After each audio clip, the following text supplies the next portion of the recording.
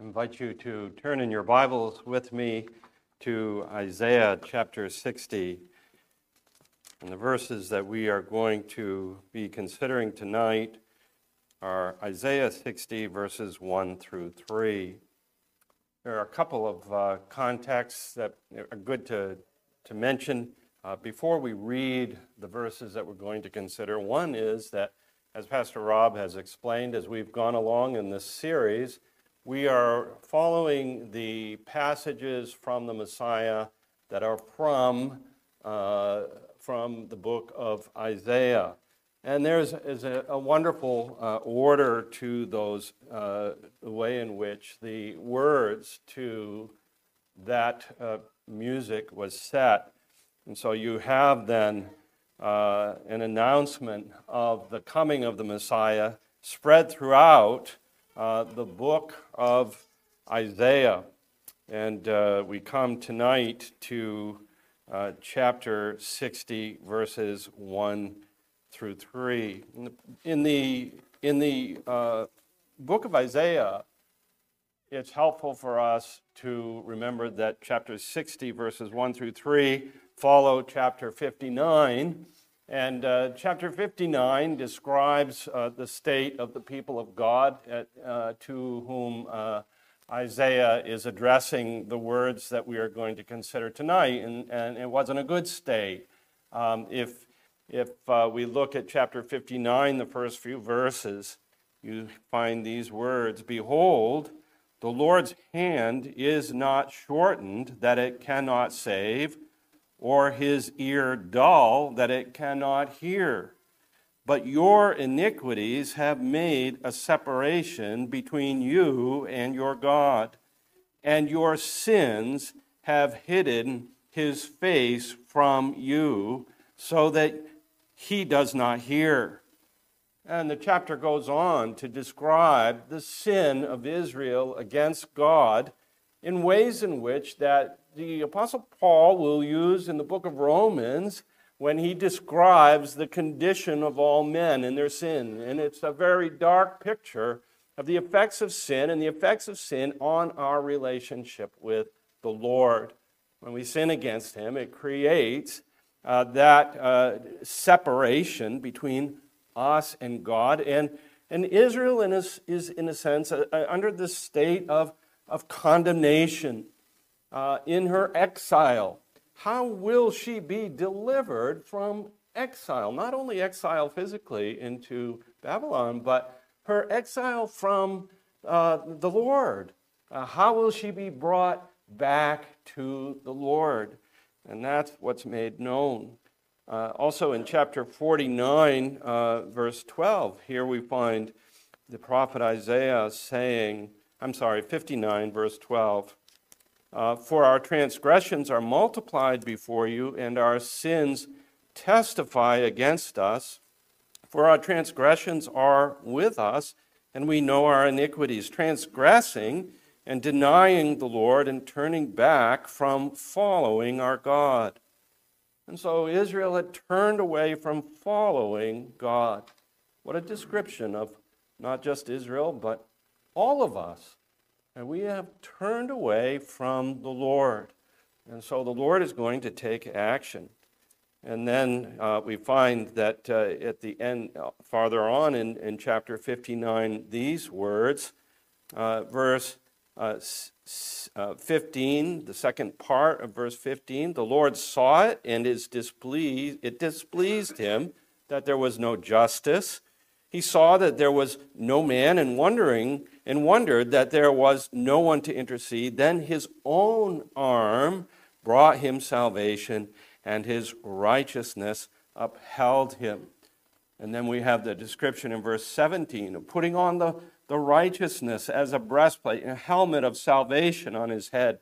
And he put on garments of vengeance for clothing and wrapped himself in zeal as a cloak. And then we read of the way in which the Lord is going to send a redeemer to those that fear him. Verse 19, "And so they shall fear the name of the Lord from the west, and his glory from the rising of the sun, and he will come like a rushing stream which the wind of the Lord drives, and a Redeemer will come to Zion, to those in Jacob who turn from transgression, declares the Lord. Remember, when we first started our series, we talked about the prophecy in Isaiah referring to the making of the ways, the unlevel roadway, making it level and making the crooked straight, and the need for repentance. And so here in verse 20 of 59, those who turn from transgression, those who turn in repentance to the Lord, to them a Redeemer will come. A Redeemer will come to Zion. And that brings us then to chapter 60 and the words that are our text tonight, verses 1 through 3. Hear the word of God. Arise, shine, for your light has come, and the glory of the Lord has risen upon you. For behold, darkness shall cover the earth, and thick darkness the peoples. But the Lord will arise upon you, and his glory will be seen upon you. And nations shall come to your light, and kings to the brightness of your rising. So ends the reading of God's word. Let us join once again in prayer.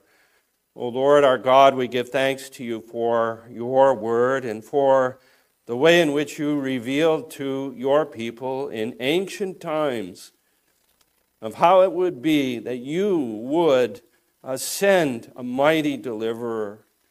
And, oh God, we pray that you would help us to see this deliverer. Help us who know ourselves to be sinners, know ourselves to be without hope apart from your grace and mercy. Lord, we do pray that we might see the Savior and that your glory would shine in him upon us. We ask this in Jesus' name. Amen. So I'd like for us to consider these words that we have just read under three headings. And the headings are as follows. First of all, glory is announced to Zion. Your glory has come. Glory is announced to Zion. Secondly, we will see that the glory of God distinguishes the people of his covenant from the people of the world. It is a distinguishing glory. And then thirdly, we will see that glory is a transformational glory. Glory seen is a glory that makes not, it reveals itself in such a way that the people of God, when they are exposed to the glory of the Messiah, they themselves will become radiant. That, in effect, is going to have on others. And as we saw this morning, we heard this morning about the church being, the Zion being one who is commissioned to go and to tell the good news, to speak the good news. So in the text that we have today, we have a picture of Zion being the recipient of glory and then embodying that glory, becoming radiant even in themselves, and that having a transformative effect not only upon they themselves as individual believers and as Zion as a church, but upon the world. It spills out in such a way that they are a magnet and the world finds itself drawn to them. And this is an amazing contrast between the condition of Zion in her present state. And so I would say, and I would like to say this to any of you who are here today. We are not living in ancient times. We are living far removed geographically. Most of us, if not all, are coming from the nations. We are those who have found our way to Zion. but we have found our way to Zion because we have felt ourselves to be in need. The prodigal son. Do you know and feel within your own self a poverty of spirit, a need for God to do that in you, which you find yourself unable to accomplish? Do you have a sense of your own sin and the separation that it does cause between you and God, and a barrier that exists between the God and Father of our Lord Jesus Christ and your own very innermost soul? The words that we are going to consider tonight are addressed to those who are forlorn, who are downcast, who are in a state of feeling as though they themselves are experiencing alienation from God. And to you, these words are addressed to give hope. And these words come to you. Arise, arise, the Lord says, shine. It is as though the Lord commands you to do something that you know you can't do. You don't have any ability. You don't have anything. And if anything, if you know yourself before a holy God, you feel your utter inability. And yet the command is to you to arise from your despondency, arise from your despair. Why? Because God loves you and He has sent His own Son. And He has revealed His glory. And so we want to see, first of all, this announcement that glory has come, that the God of creation, the God who made the heavens and the earth, the God who revealed His glory in ancient times to the people of Israel as they led them, as the Lord Jesus led them from their bondage in Egypt with the glory cloud leading the way. That was the glory of God revealed to them. It was revealed to Israel, and it was the Lord that was revealed under those types and shadows to them. It is the same glory that was manifested when the presence of God came upon the tabernacle, upon the Holy of Holies when it was built, and upon the temple when Solomon built the temple. It is this same glory that was revealed to the people of Israel, and the people of Israel longed for the knowledge of the glory of God. And unfortunately, the people of Israel internalized this in a socio-political sense, in the sense that they would receive the glory of God that would distinguish them from the nations and become dominant over the nations and rule over the nations, and the Lord would cast off their overrulers, the Romans. And they didn't see that this was something, the glory of God could be possibly revealed in any other way than in this world's sense of military might and glory of a royal kingdom. Another David, another Solomon is what they longed for. And what did God send to them? He sent His glory. But how is that glory revealed? It is a glory that was revealed in the birth of the one who is born the Savior, who was born as a child, was conceived in the womb of the Virgin Mary, the Son of God taking upon Himself flesh and sinlessly obeying the word of the commandments of His Father, and going in a determined way to the cross to pay the penalty for the sins of His people. This, the people of Israel, were not thinking about. It is not a suffering Savior that they were looking for. They were looking for a triumphant one. But here, the glory of the Messiah is revealed as having shine has come.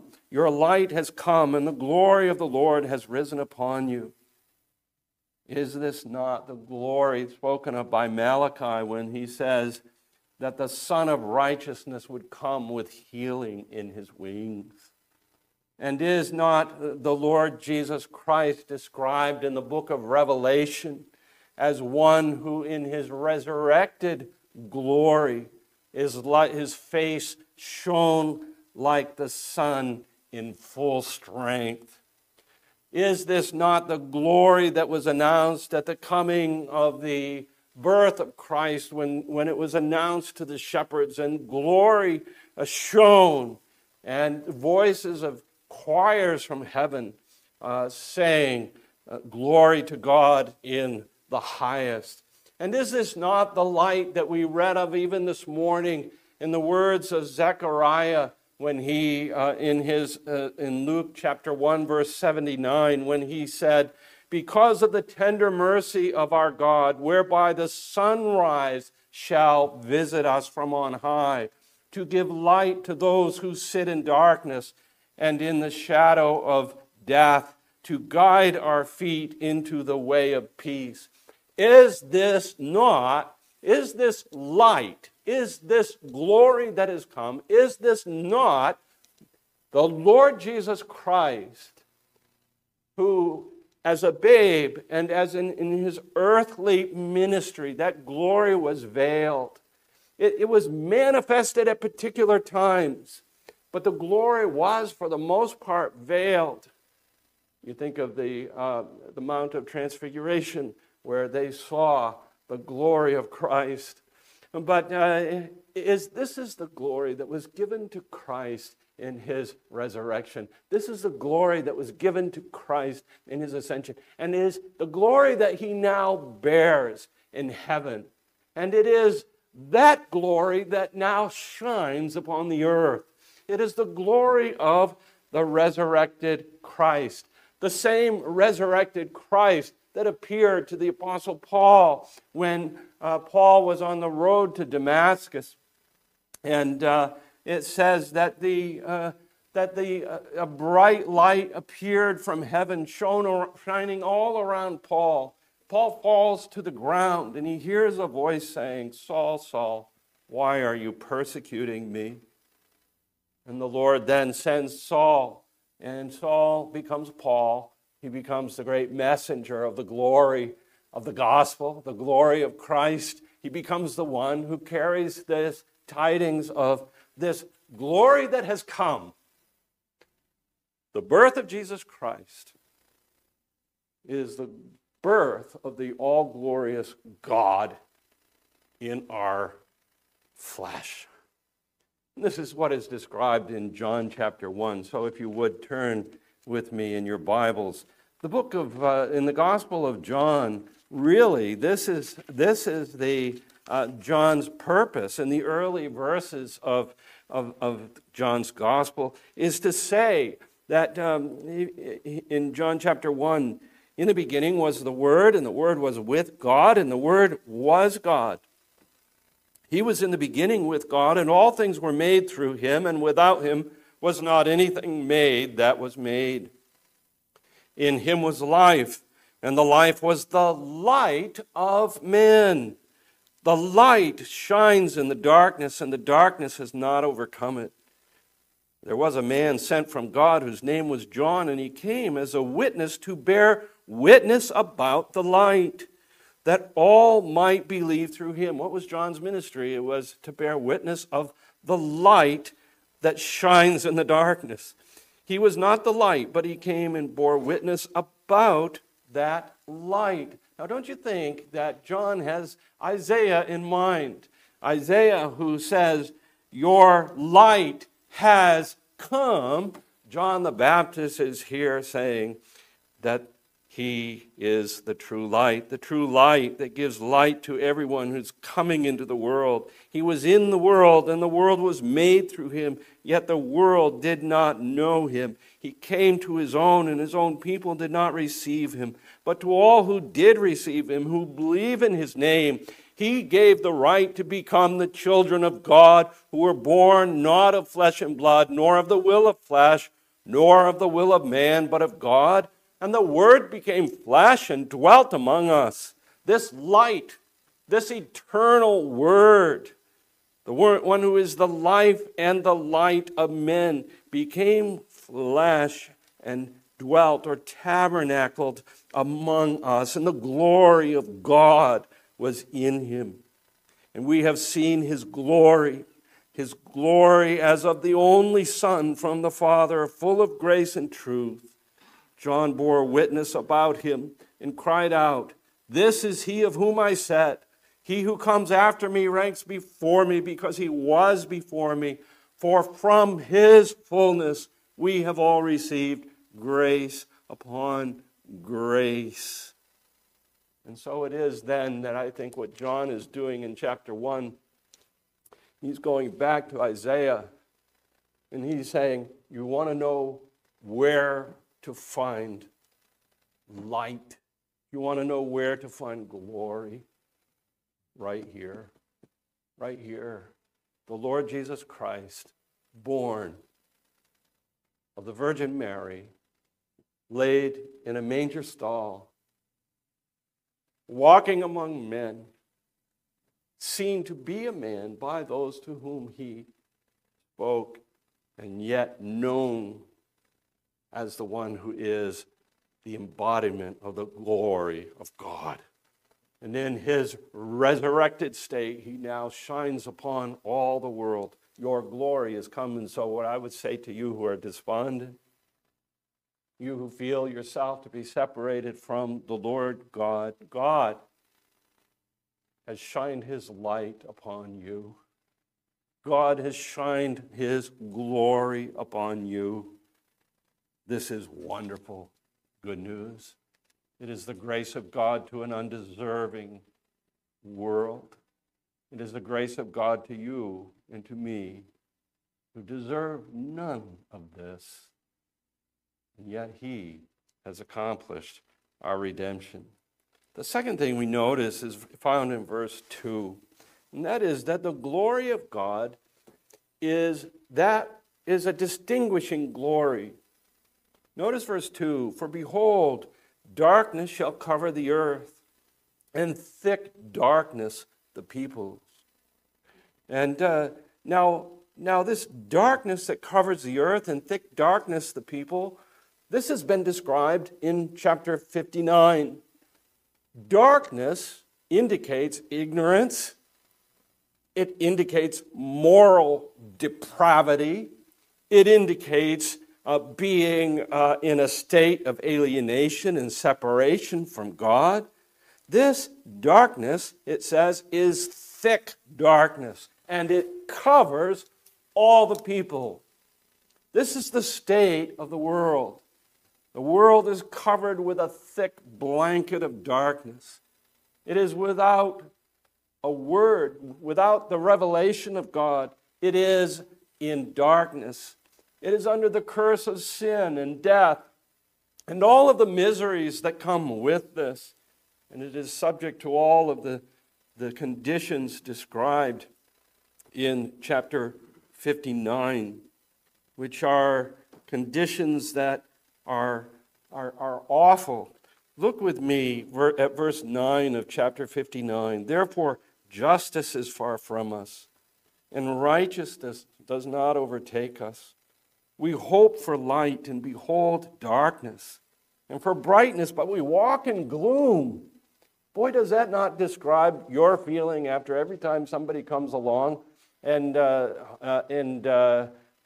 thinks you get the idea that they're going to fix all of the problems in the world.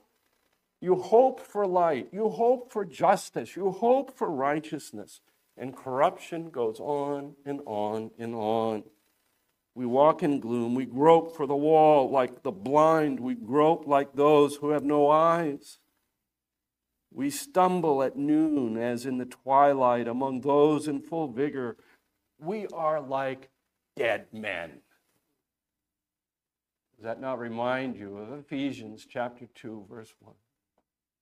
You who are dead in your sins and transgressions, walking according to the ways of this world. The ways of this world are characterized by a rule of Satan and a thick darkness of the ignorance of God that covers and envelopes all men. And so this world then is in a state of darkness. But what does God say about his people? Verse 2 again. But the Lord will arise upon you, and his glory shall be seen upon you. Some of the other translations, I think, bring out the emphasis on the word you a little more. And that is the emphasis in the verse. There is a contrast being drawn between those who dwell in thick darkness and are covered with gloom, who stumble at noontime and walk as those who grope in ignorance. There is a contrast between the world in that condition and those upon whom the Lord has sent his loving kindness and his grace. He says, upon you. You are Zion. You are Jerusalem. You are the people of the covenant. Upon you the light has shone. What a privilege. What a wonderful sense of privilege we should have. If you have been brought up and you have come within the sound of the Word of God, and you have been given parents who teach you the Word of God, or you have friends who have shared the Word of God, it is upon you that the Lord has given this favor of light, this favor of knowing him, and knowing him not as one who is intent upon your destruction, but who has sent his word and his only Son, not to condemn the world, but that the world through him might be saved. For God so loved the world that he gave his only begotten Son, that whosoever believes in him might not perish, but have everlasting life. Upon Zion the Lord's sights are set. And while historically we can think of this as Israel in exile, we can think of this as the physical descendants of Abraham, having been dispersed and sent out of their land because of the judgment of God upon Jerusalem, upon Judah, upon the northern kingdom of Israel. Israel is dispersed. Yet I think here we need to think of Zion as more inclusive. Zion includes not only those who are physical descendants of Abraham who were dispersed among the nations. Zion includes all those who are, in a sense, proselytes who find their way to Jerusalem, who find their way in pilgrimage to Zion, which we're going to see in just a minute. So this is what makes Zion different.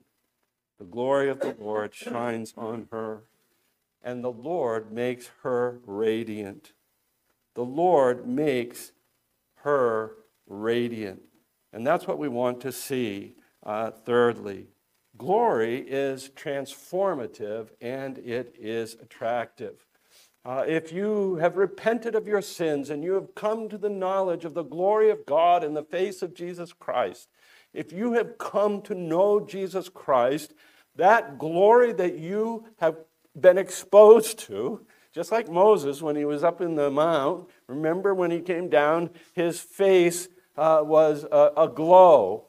And just as Moses' face was aglow, because he had been in the very presence of God, so if you are exposed and you are in the presence of a holy God, you are in the presence of the Lord Jesus Christ, and you are united to him by faith, his glory has a transformative effect upon all who are united to him.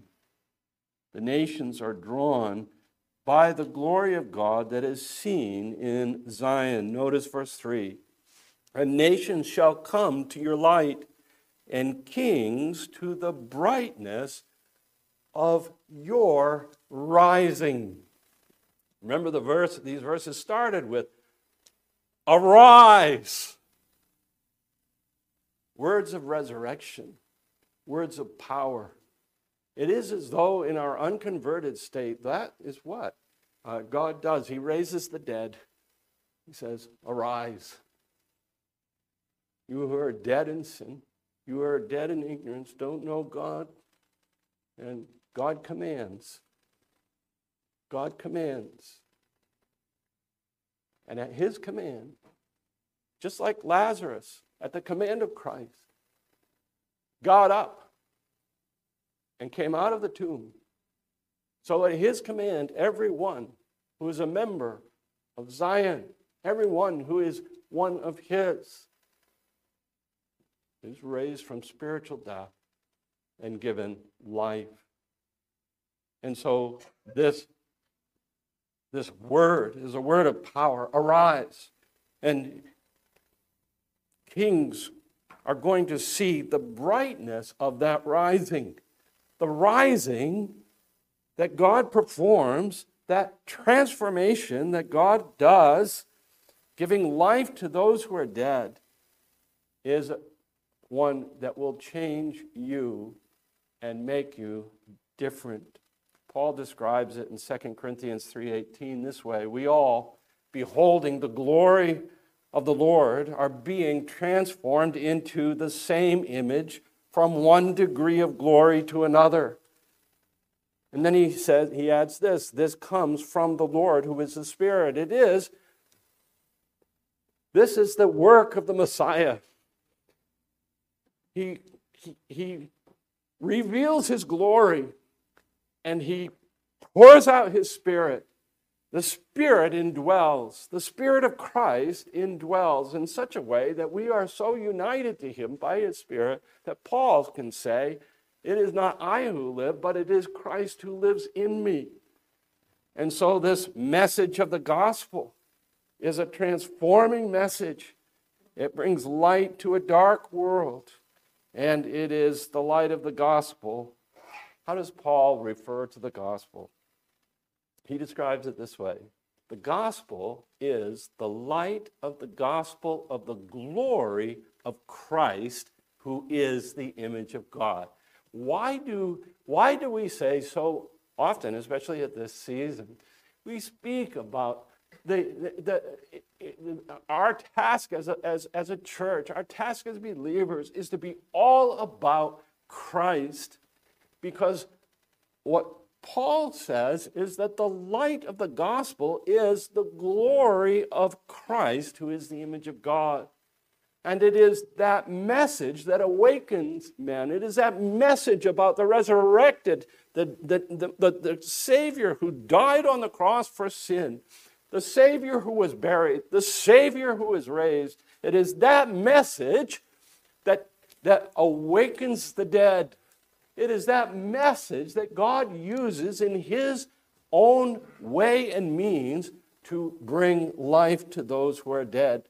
And again, in 2 Corinthians 4, Paul puts it this way: let the God who said, let light shine out of darkness, referring to the first creation, has now in a new creation, has shone in our hearts to give the light of the knowledge of the glory of God, the knowledge of the glory of God in the face of Jesus Christ. So one thing you can say about a Christian is someone who has come to know the glory of God. The glory of God has shone on him. Well, how is the glory of God shown on him? In the face of Jesus Christ. So don't you find yourself drawn? Don't you find in your own heart that deep desire to see more of the face of Jesus Christ? And how do we do that? We do it in his word. We do it as we read and hear and are exposed to the glory of God revealed in the face of Jesus Christ in his word. And so it has a transformative effect. Here you have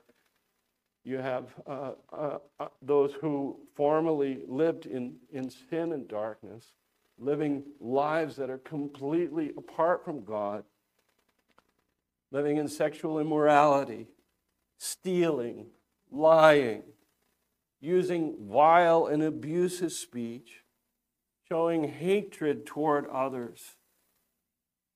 All of this behavior is now grieved for, is now repented of, and sorrowed for.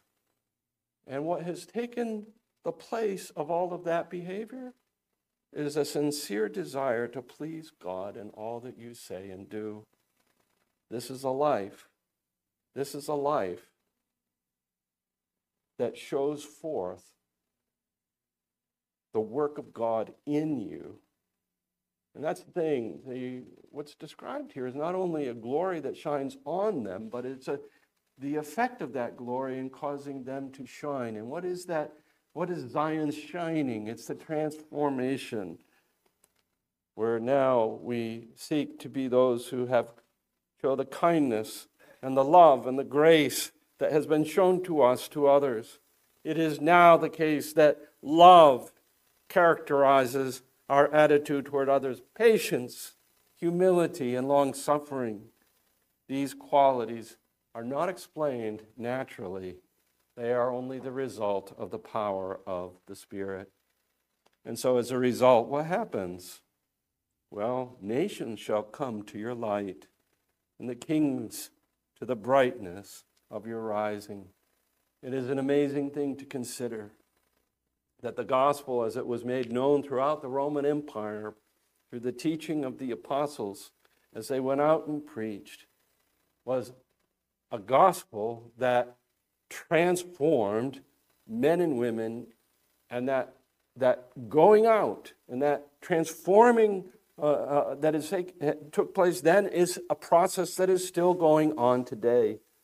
And it is a remarkable thing to consider that which draws the nations, that which draws your friends and your neighbors, and we pray that that which draws those who heard carols this afternoon and had things said to them about the Lord Jesus Christ, that which draws them is the glory of God shining in the lives of his people, the glory of God reflected in the character of his people has an attractiveness and a winsomeness that draws others to Zion. And that's what is described here. The nations shall come to your light, the kings to the brightness of your rising. I just want to close by referring to, it's an amazing thing. What is described in Isaiah, I really do believe that the Apostle Paul saw himself as carrying out this work that was described in Isaiah. And when Paul writes to the Ephesians, and he says, "You were dead in the trespasses and sins in which you once walked, following the course of this world, following the prince of the power of the air, and the spirit that is now at work in the sons of disobedience." That's what you were. "We all lived among them in the passions of our flesh, carrying out the desires of the body and of the mind. We were by nature children of wrath, like the rest of mankind." But here's that most wonderful word, the word "but." The word "but." "But God, being rich in mercy, because of the great love with which he loved us, even when we were dead in our trespasses, made us alive together with Christ. By grace you have been saved." And what did he do? He raised you up together with him. He raised us up with him and seated us with him in the heavenly places in Christ Jesus. And so Christ says to you, arise, arise. Set your mind on the things above. Set your mind on the things pertaining to the glory of God. And why did God do all of this? That in the coming ages he might show the immeasurable riches of his grace and kindness toward us in Christ Jesus. By grace you have been saved through faith. And this is not of your own doing. It is the gift. It is the gift of God.